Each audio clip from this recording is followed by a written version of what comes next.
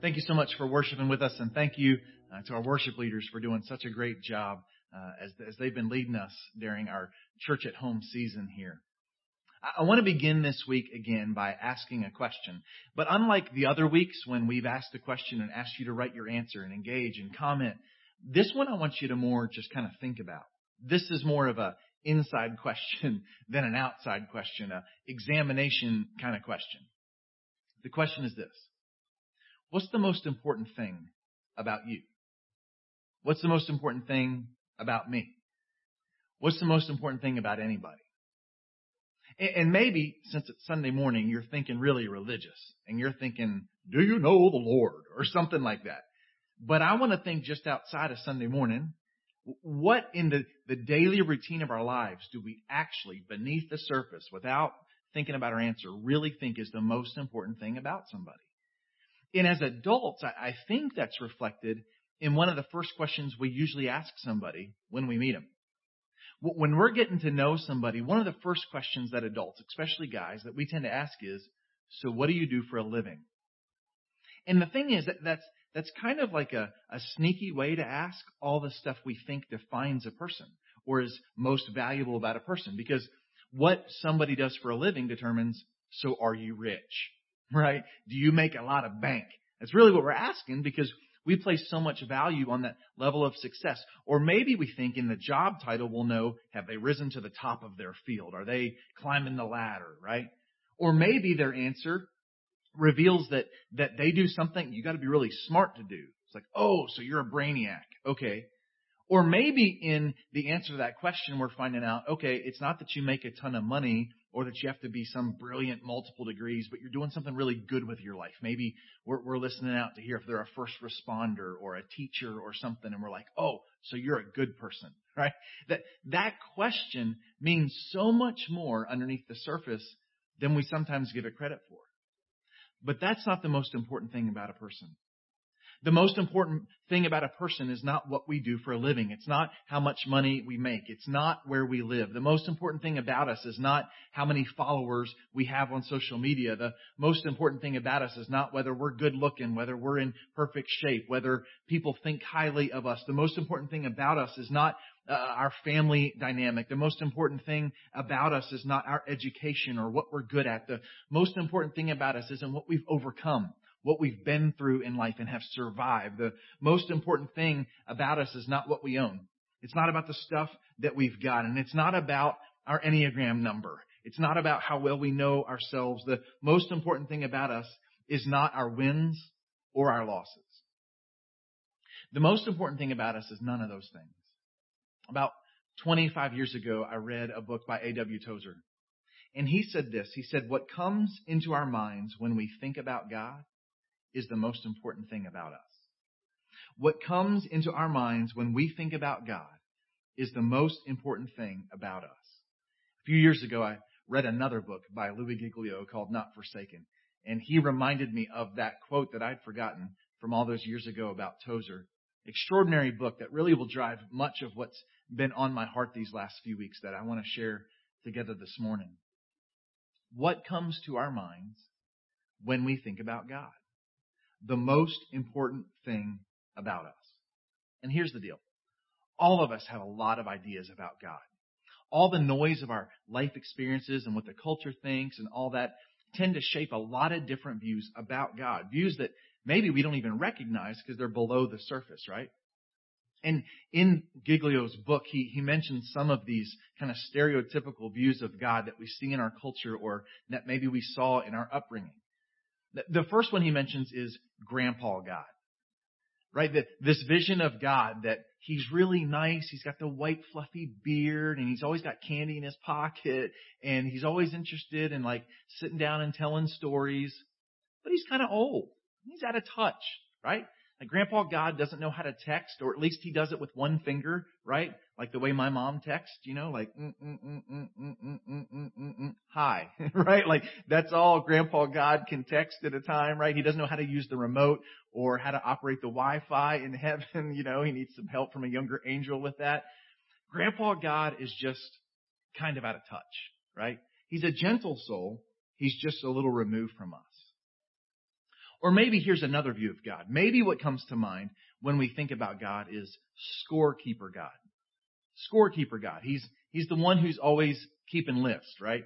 And maybe he's got like a little abacus to know, are we moving up the list or down the list of our good deeds, right? And even this picture of God, that this painting from the 1500s, God's got the finger up like he's going, oh, that was good. Oh, no, that was bad, right?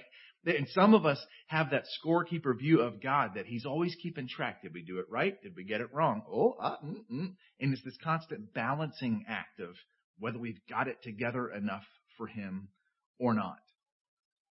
More and more, there's this next view of God, and that is the cosmic force God, right? This God who doesn't have a name, who doesn't have any personhood, he doesn't have a face, and so he can't really relate to us. He's just abstract, and he's out there. God is just an invisible force. He's just kind of like a cloud somewhere. So we can't know him, and he's not really involved in our life. He's just floating somewhere. And then there's this view of God that I know a lot of my life, I tend to default to this view of God, and that is angry God, right?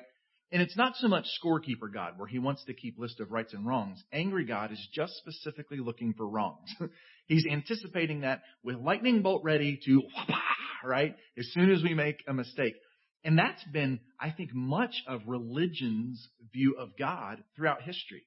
As a matter of fact, that picture there of angry God, that's from the roof of the Sistine Chapel. A pretty iconic picture of who God is, right? And it reveals this angry, kind of always ticked off, expecting us to fail and ready in a moment's notice to punish us for the failure. That's the view of angry God. The next view of God that Giglio describes in that great book is the idea of butler God, right? Butler God. If I were writing the book, I would have called it Chick-fil-A God, right? Like it's just his pleasure to serve you, right? My pleasure. What do you want? You tell me what you want and you can have it. I'm here to serve you. Really, it's a version of God where God makes us the center of his universe. He almost makes a God out of us. And the danger in that view of God is when life goes sideways, we think God didn't do his job. Like, you're fired. You're a terrible butler. You can't work at Chick-fil-A anymore. Now you have to go to work for one of those lesser fast food restaurants. Butler God fails us if life isn't everything we want it to be. Another view of God is the idea of stained glass God. And I love this picture. This is from Holy Sacrament Church in Paris, France. And I love how bored God looks in this picture. Like, even he is bored with this religious high view of himself, right? And stained glass God is this, we have to talk in a whisper. And we probably should speak in Latin so no one knows what we're saying. And it's just this stale and cold. And there's a lot of echo in this version of God, really high ceilings. And we all just kind of walk around like this. Like, that's the stained glass view of God. And maybe some of us grew up that way. So the opposite of that, the other extreme of that would be the next view. And that is, maybe when you think of God, you think of hipster God.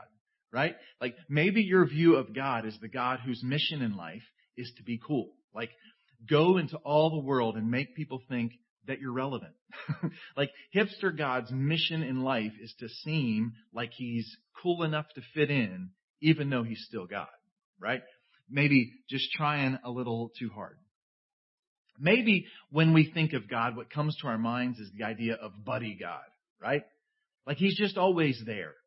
He's not really that powerful, and he's not necessarily in control of things, and he's not going to engage in the affairs of our life, but he'll be with us and just be a shoulder to cry on and be there, which is an element of God for sure. But buddy God only sees him as that companion, not really very authoritative, not really very powerful. And then I think all of us, whether we realize it or not, on some level or not, we all struggle to think of a version of God that Louis Giglio calls me God. This version of God that looks a lot like me and sounds a lot like me, has the same political views as me, has the same views on controversial topics as me, has the same value system as me, same desires as me. And what we've done is we've actually just created a version of ourselves because, well, who doesn't want to worship us? We're great, right? This me version of God. And then the next one we would discuss would be the version of the buffet God. It's all of the above. It's the idea that all roads lead to God. Doesn't matter what you think about when you think about God. If you're thinking about God, that's good enough. You don't actually have to have any truth. As long as you've got warm fuzzies about God, then you're on the right path, right? And then the final one that we'll discuss here before we jump into the text is the idea of the no God.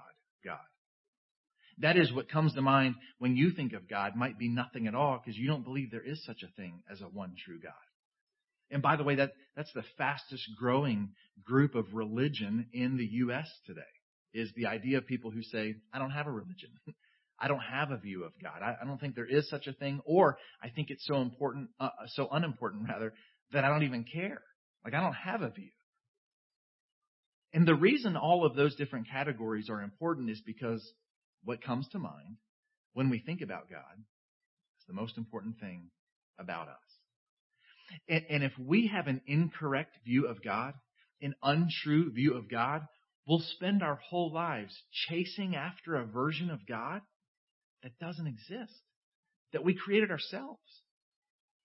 Or worse, we'll spend our lives running from a version of God that doesn't actually exist, that we've created this version in our own imagination through our own life experiences.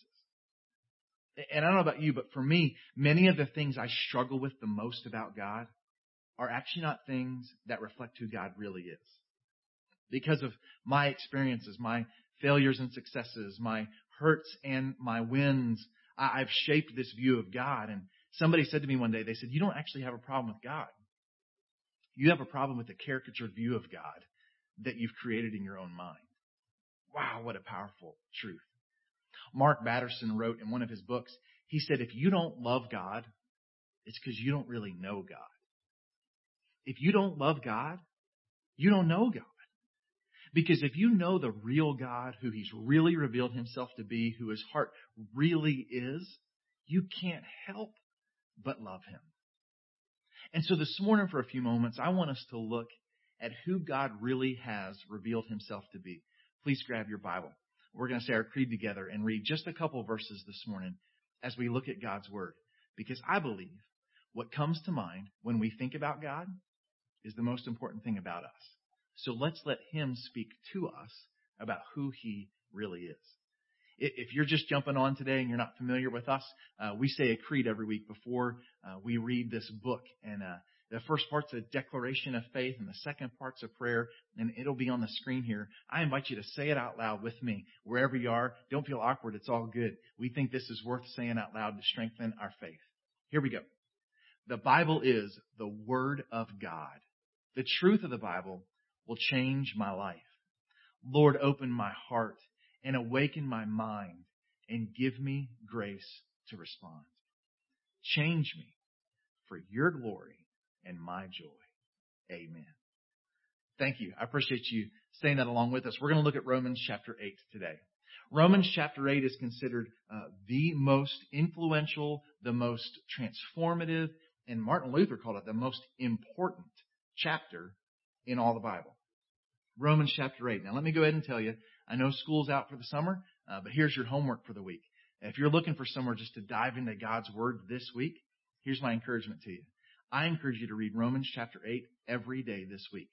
Read it slow, take your time, walk through this text, but for the next week, I encourage you, just kind of marinate in this incredible chapter, Romans chapter number 8. But for this morning, we're just looking at two verses. We're going to just look at verses 14 and 15.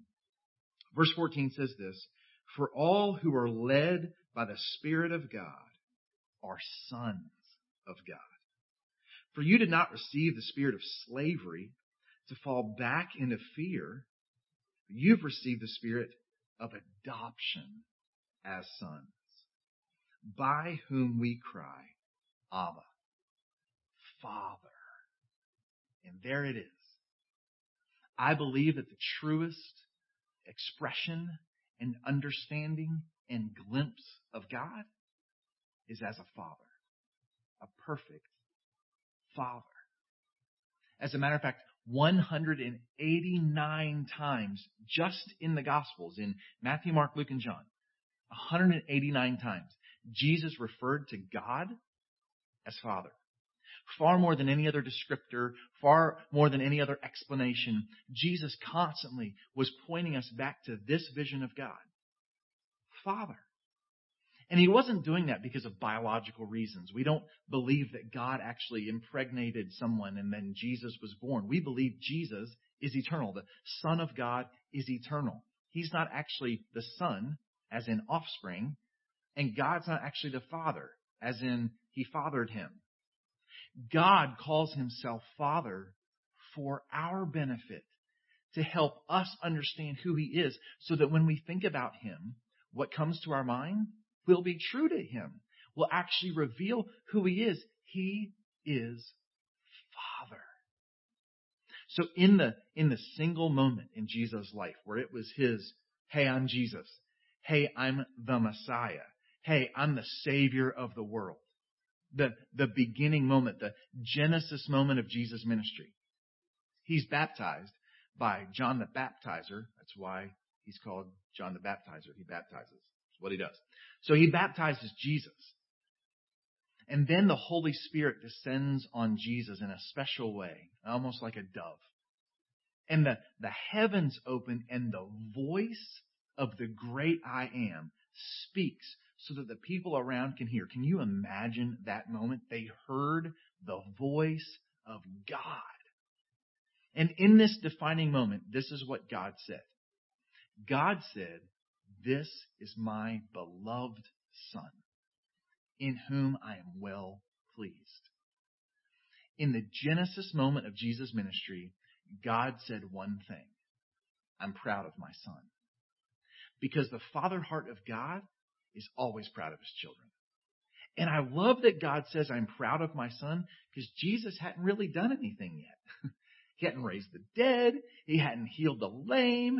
He hadn't given sight to the blind. He hadn't done all the stuff that we wrote down about him. He hadn't gone to the cross yet. He hadn't risen from the dead yet. And God's declaration is, I'm proud of him because a good father is proud of his son. I believe God's proud of you today. Not because of what you've done, not because you got your act together. He's proud of you because he's a good father. I can't tell you how many times I've told my sons that I'm proud of them, and they've asked me why. I said, because you're my son. Like on your good days and your bad days, I'm proud of you. That there's not some measurement that you have to live up to this and then I'll be proud of you. That's not the heart of a father. That's surely not the heart of your heavenly Father. What comes to our minds when we think about God, well, he intends for that to be a perfect Father. Years ago, my brother Mark gave me a book by a really influential man in his life. Matter of fact, the guy who did he and his wife Sarah's wedding. Floyd McClung is his name. And the name of the book is The Father Heart of God. And it's a good book, but the best part of the book is that title.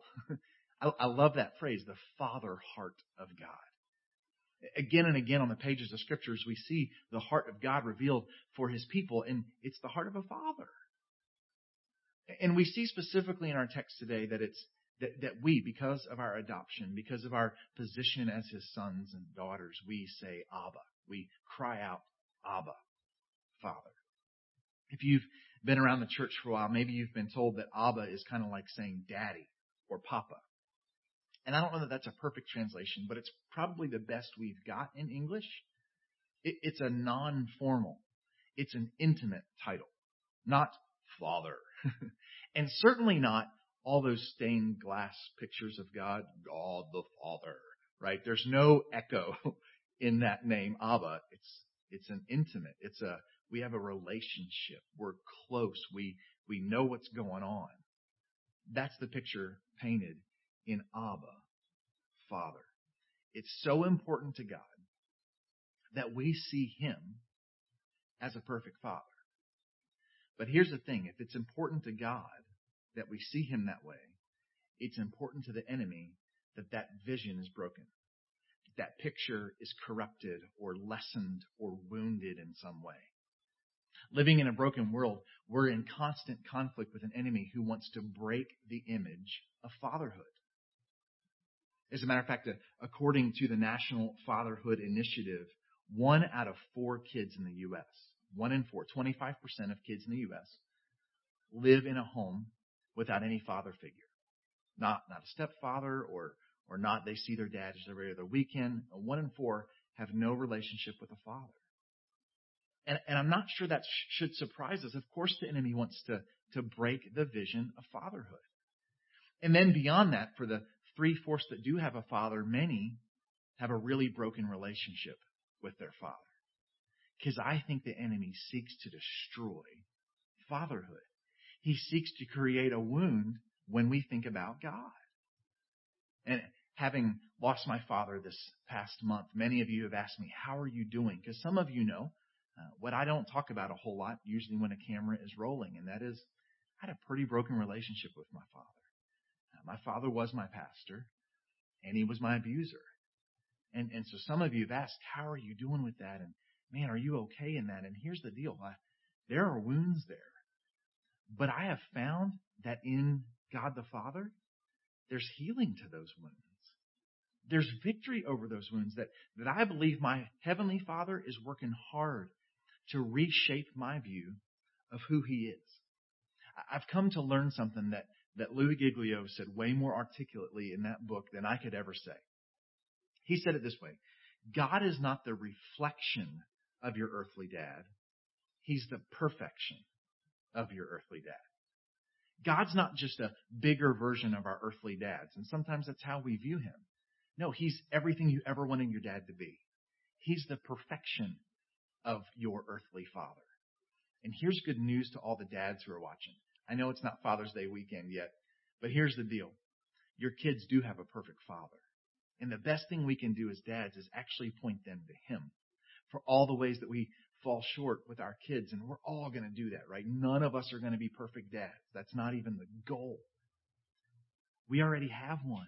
We already have a perfect father. He loves us and is for us. And the more we can see Him for who He is, and the more we can help our kids see Him for who He is, the more free we will be. And the more healed we will be. Because I believe that the perfect father wants to heal the wounds of an earthly father. The perfect father wants to heal the wounds of our earthly fathers. He is a healer. That's who our Father is.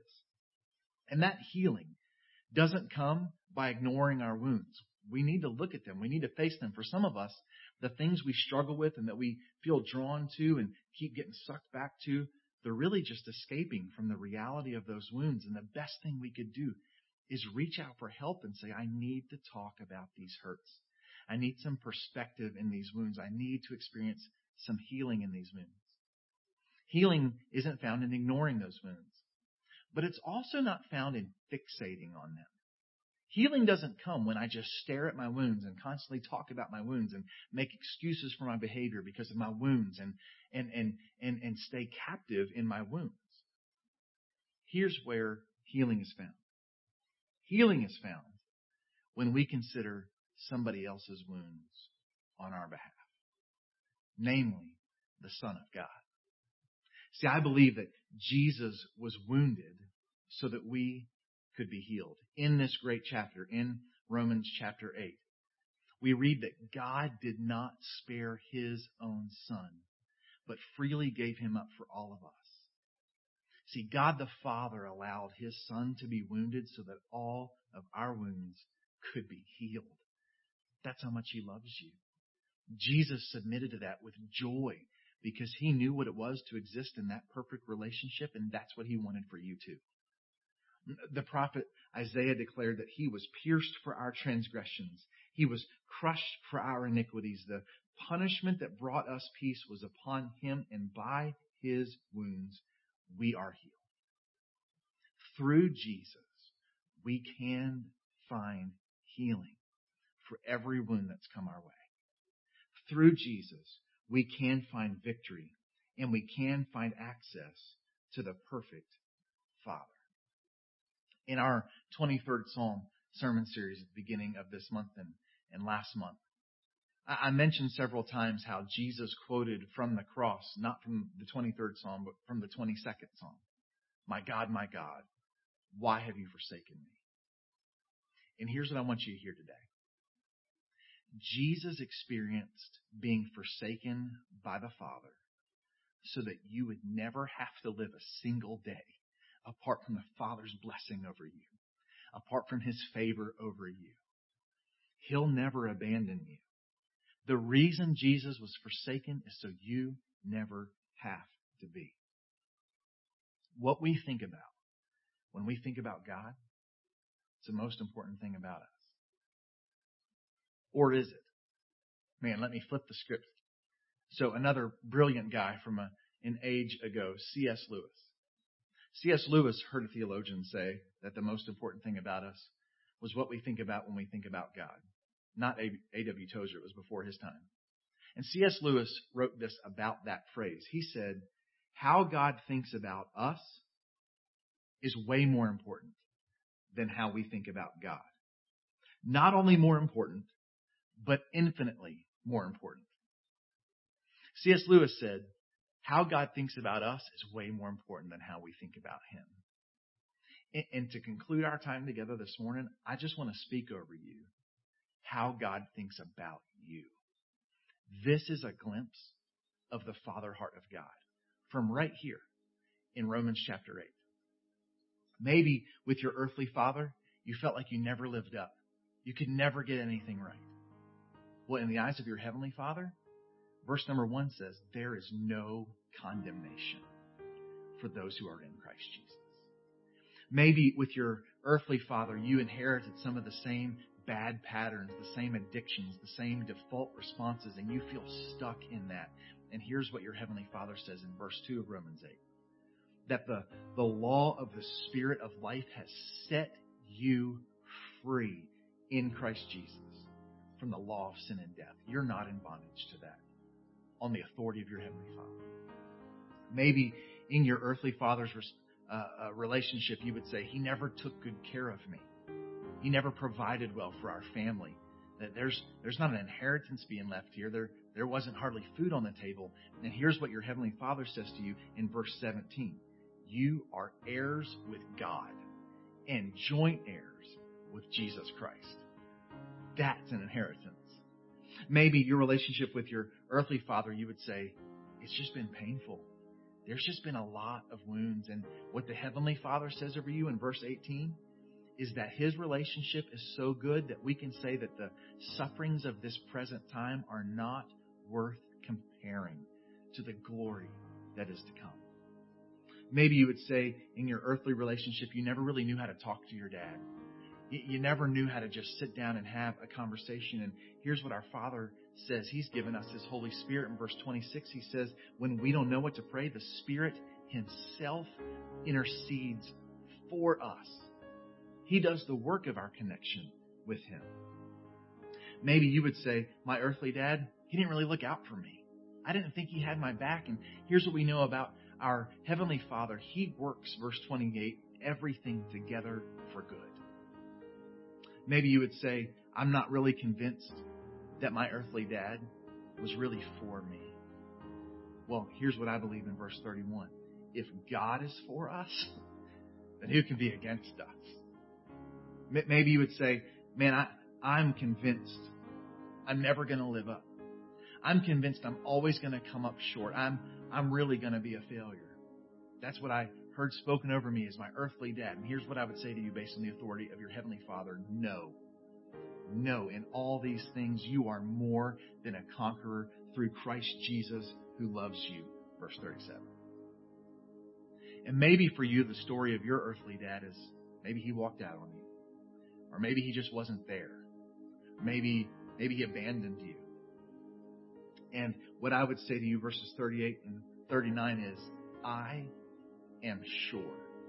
I'm confident. I'm sure that neither death nor life, neither angels nor rulers, nor things present, nor things to come, nor height, nor depth, nor anything else in all creation will be able to separate you from the love of God that is in Christ Jesus our Lord.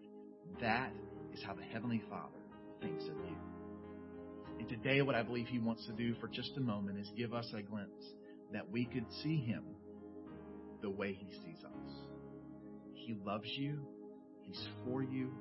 He's present. And He wants to heal you and give you life.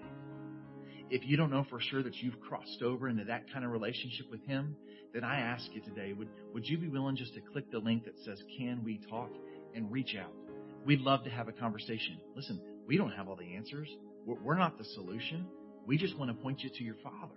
We just want to introduce you to your Heavenly Father. Please let us know. Maybe you would say, I think I know Him. I think I have a relationship with Him. But the wounds of my earthly father are so fresh. They're so raw. They're so painful that I'm thinking of a version of God that isn't the real God, and I need some help. Again, click that link. We'd love to start some conversations with you about how you can experience healing of earthly wounds by heavenly love. We'd love to engage in that today because we believe there's nothing greater than the favor of the Father's love over you. Let me pray for us. Father, thank you for being a perfect Father, a loving Father, a heavenly Father who heals us, who redeems us, who walks with us, and who is for us. God, would you heal the hurts of those who are struggling this morning? And for those who would say, I'm not struggling, would you just strengthen the view of the Father heart of God in all of us? Because if we can see you, who you are, it'll be the most important reality in our life. It'll shape us. It'll guide us. It'll free us. And it will transform us. God, let us see you for who you are. In Jesus' name.